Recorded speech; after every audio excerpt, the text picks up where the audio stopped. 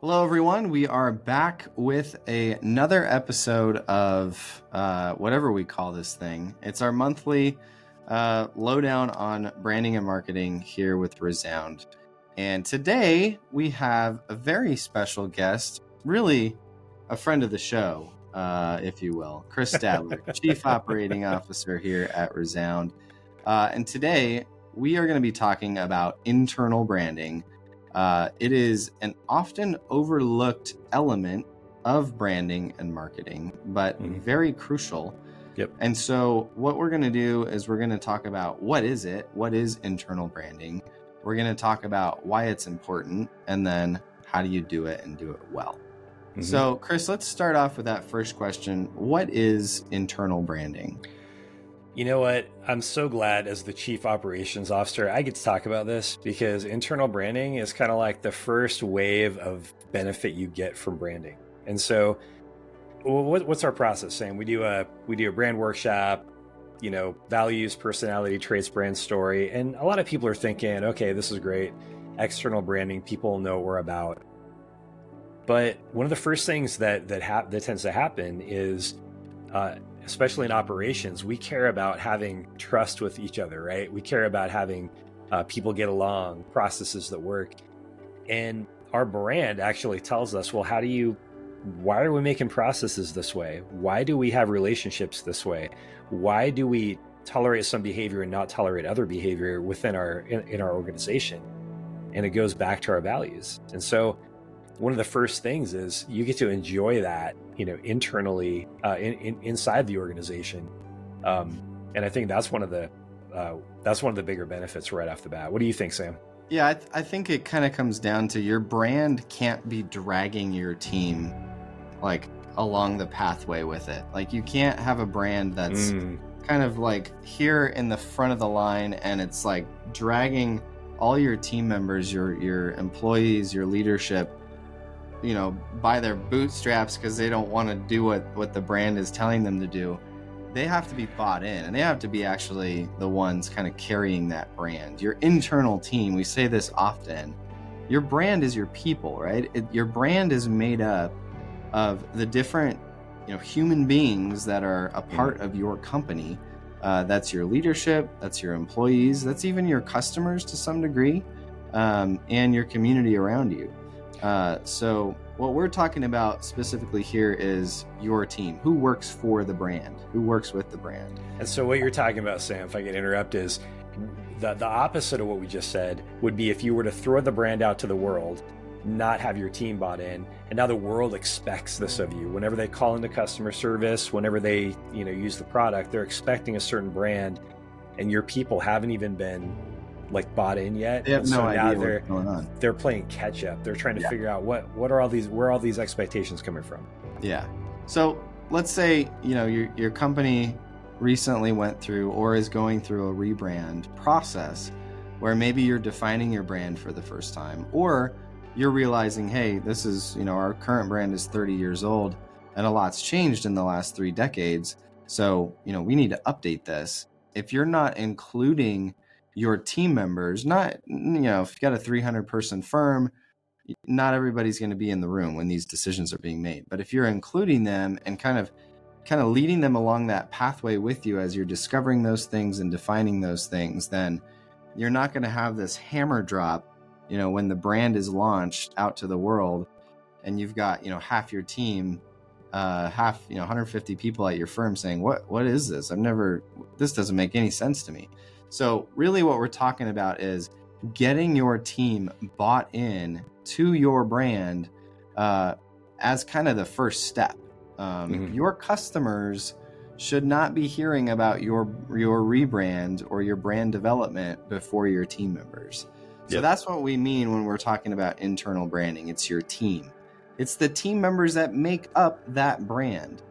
So it's a very important element, but, it can often be overlooked because, the big launch, the email blast or the ribbon cutting, is often a little bit more important in people's minds, because like the external stuff, right? Like we're always thinking about the external stuff, and we need to be thinking about our team a little more. It's the customer. It's typically like, oh, this is going to help us, with our bottom line. Right. We're going to send this out to thousands of people, and people are going to be blown away, and we're not going to be able to keep up with all the work that's coming in. It's all those thoughts that go through your head. But really, you should start with, hey, let's make sure our team members are bought into this.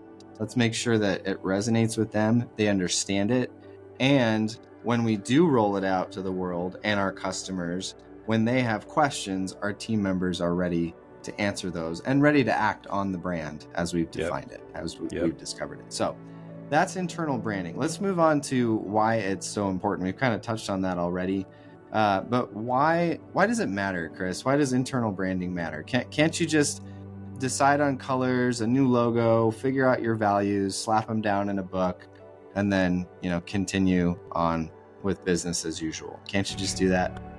Yeah. So, it comes down to, in a way, it's really practical. It's what comes first in an organization. Do you go out and build customers, build your customer base, try to get people to come in, and then figure out who you are?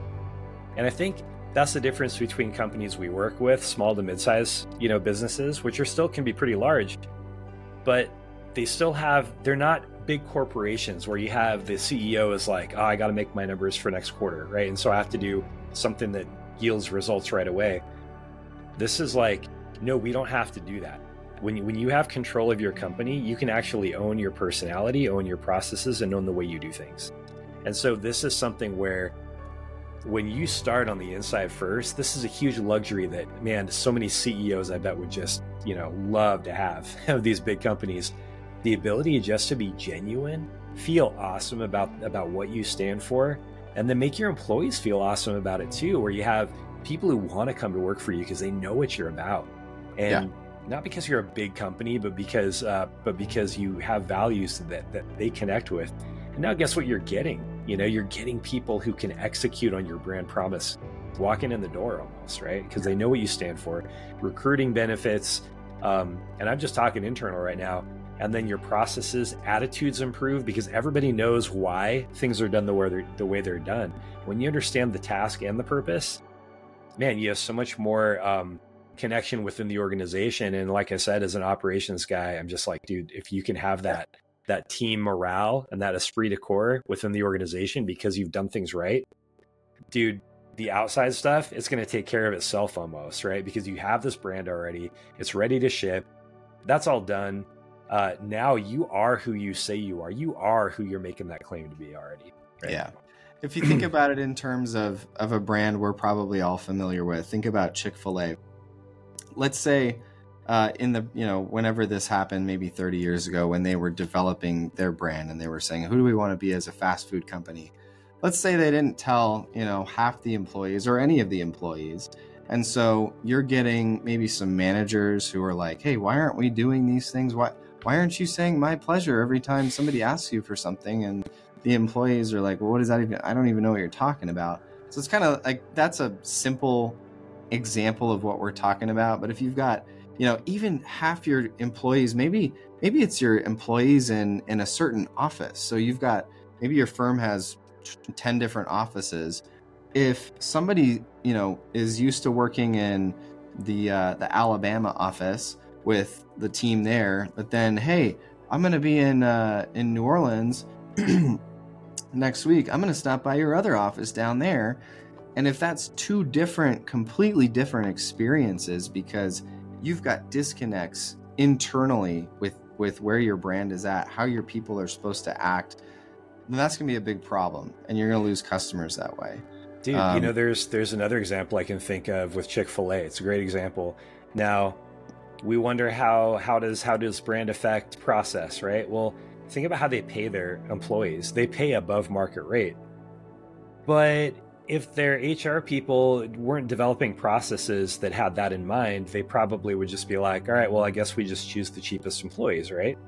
But because that brand went into not just external, right? And not just at the customer service, you're supposed to say my pleasure, but it infuses the whole organization. And now HR knows how to make decisions because they're like, okay, we're we're about service, and I don't know what their brand values are. Let's just guess it's service, right? It was part of it. Most likely. Yeah, most likely. And so what does service mean to us? Okay, well, how do we execute good service? Well, part of that's going to be how we recruit and how we pay, right? And so it affects literally everything if you're serious about it. Yeah, and I think there's kind of a negative element to this too. Not negative from the aspect that it's going to hurt your company, but one thing that this might reveal within your company, a rebrand, if you roll it out internally well, you might find people that are not supposed to be working at your firm anymore. They might be so against the brand that you have discovered through your rebrand process or your definition process that it's become very clear you probably shouldn't work here if you're that adamantly against what we've defined as our brand. So that's another element that we've seen happen before with a well-defined brand where you've kind of weed out people that just are not supposed to be there. So real quick, Chris, because we're running out of time. Okay. Let's talk about one more element here of internal branding, and that is, how do you do it? How do you do it well? What are some practical steps that you can do kind of during the rebrand process and then before you launch it to the world? Yeah, so one of the things that's really important is start with leadership. So when we do brand workshops, it's always the leadership, and the leaders in the brand workshops, they negotiate, they choose their values, and then we talk about them and we agree on them. And Sam, do you ever remember someone being like, "Oh, that's not one of our values," or being grouchy? Or are they usually pretty like, "Oh yeah, that's totally us," right? There's not a whole lot of by the end of it. Yeah, there's a lot of back and forth that happens during that process, but by the end of the day, there's usually consensus. Yeah, and so one of the things that I like, Sam, you and I are always suggesting is, hey, why don't we make some videos with the leaders of the brand expressing a value, talking about a value, because now you have the leadership on board, they're on record, and then the employees can all look at that and say, oh, okay, I guess we really are doing this. And so that's huge.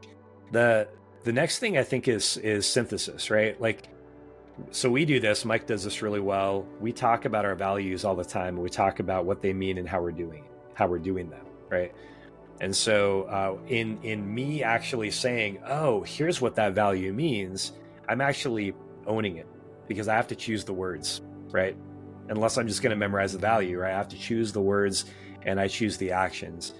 And then I think there's a couple of practical steps you take to roll it out. Basically, how do you guide them? Do you want me to talk about that, or do you want to? Yeah, go ahead. I think some of those would be really helpful. Yeah. So first of all, we always create a brand handbook, along with the workshop. There's always a brand handbook that comes out, and that tells us how to talk about the brand. It tells us how to write about it and design the brand and design around the brand. This can be really useful for employees to be able to understand, what is this brand supposed to look like? Great, we have our values and traits. Now tell me more about that. Tell me more about how those come to life. So you have those. You can use Slack, you can use Microsoft Teams. Some of these tools are really useful in keeping that conversation going about the brand, and even asking questions about, hey, I'm faced with this situation, maybe as a manager or a leader in the company. Hey, what do you think about this? Here's what I'd like to do. Here's our values. What do you think, right? And then you're actually socializing those values. And then just, something as simple as regular surveys. Hey, here are our values. How are we doing in our values? Yeah. Are we being consistent employees, customer service people, janitor, counter person? Are we really being consistent, or are there some areas where we're not really doing that? Yeah, and I think you could look at it in kind of like 3 different tiers. So, Chris, you mentioned the leadership team. Your most important leaders should be in the room when you're making these brand decisions. Absolutely. Yep. Sometimes that looks like 3 people. Sometimes it looks like 12 people. But you're going to want to prioritize those leaders at your firm to make those decisions. If you don't have some of your longer standing leaders in the room, there's going to be some issues. There's going to be some big issues. The other thing is, I'd say maybe the second tier, the second level is some longtime team members that maybe aren't in a leadership role, and they may not need to be in the room when you're making these decisions, but prioritize them in kind of that process. Maybe you've made the decisions and they're on the list of team members that get surveyed before you set those in stone, right? So they're still kind of in that process. They've given their input. They feel bought in already.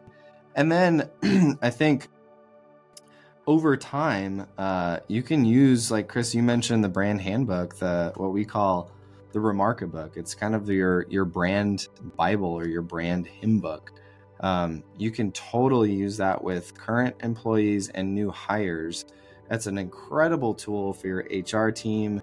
When you've just brought a new hire in, give them the brand handbook, tell them to read it, maybe quiz them on it, and then utilize that. Maybe you've got monthly or quarterly kind of all hands meetings with your entire firm. Go over some of those things. Keep the values front of mind when you have opportunities to do that. Sometimes you've got, a big annual kind of end of year meeting, maybe that's kind of a fun get together with everybody in your firm. Make one of the modules there about an element of your brand to keep those things top of mind. So I think it's important to remember internal brands fuel external brands, right? So your team has to be bought in before your brand can really go out and excel externally in the world. So all of that to say, wrap all that up. Make sure your team's bought in. Do the hard work to lay that groundwork with your team. Whether you just went through a rebrand, maybe you're in the process of that, maybe you're about to do that. Prepare for that now so that your team is really the foundation, the strong foundation of your brand.